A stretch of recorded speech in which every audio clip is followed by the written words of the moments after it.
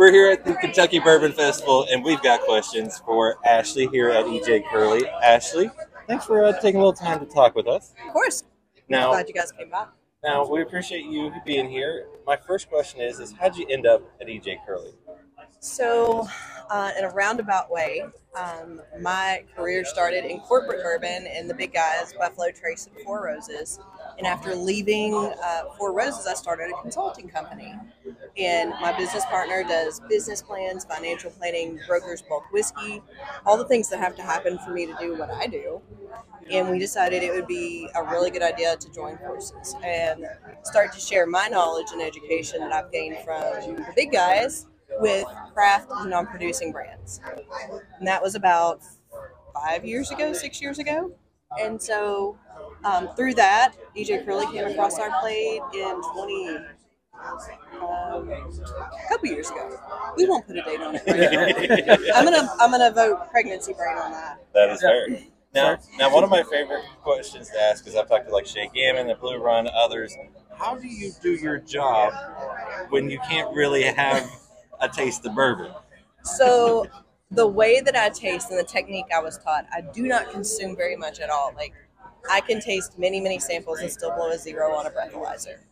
So I know some people are like, hey, you can have a glass of wine. I would not be consuming enough to even equivalent to a glass of wine. And because we are now, instead of consulting with many brands, I really only work with about 5, I don't taste quite as much. But the trick is, because I have a very sensitive palate and I've been called or told that I have a super palate, I am even more sensitive when I'm pregnant. So it's kind of hard to be like, is this really bad or is this just me being overly critical because I'm pregnant and smell things a little more intensely? So I do a lot by nose also.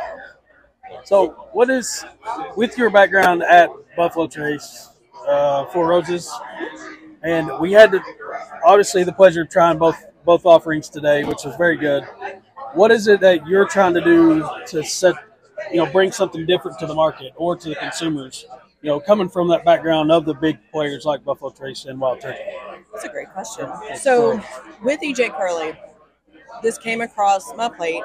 I am Kentucky born and bred, from a little tiny town that is actually still dry, believe it or not. It's kind of funny.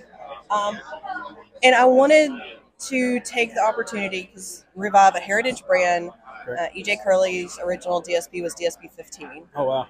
So compared to DSP 13, I mean, he and H. Taylor were doing the things at the same time. Correct. But I didn't want to do what everybody else did. I want to highlight his creativity and innovation.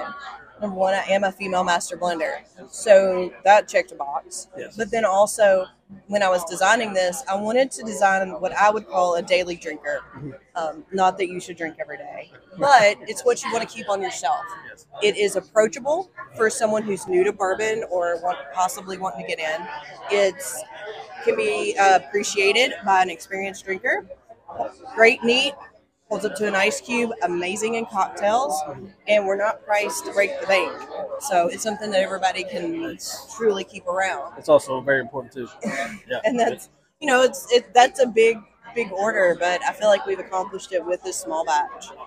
Absolutely. Now, future releases ever that I don't want you to get in trouble. So, what can you tell us? I think maybe a rye on down the road, but that's about all I can say. I can't even say, oh, that's next year. No, I will know a few months before that happens.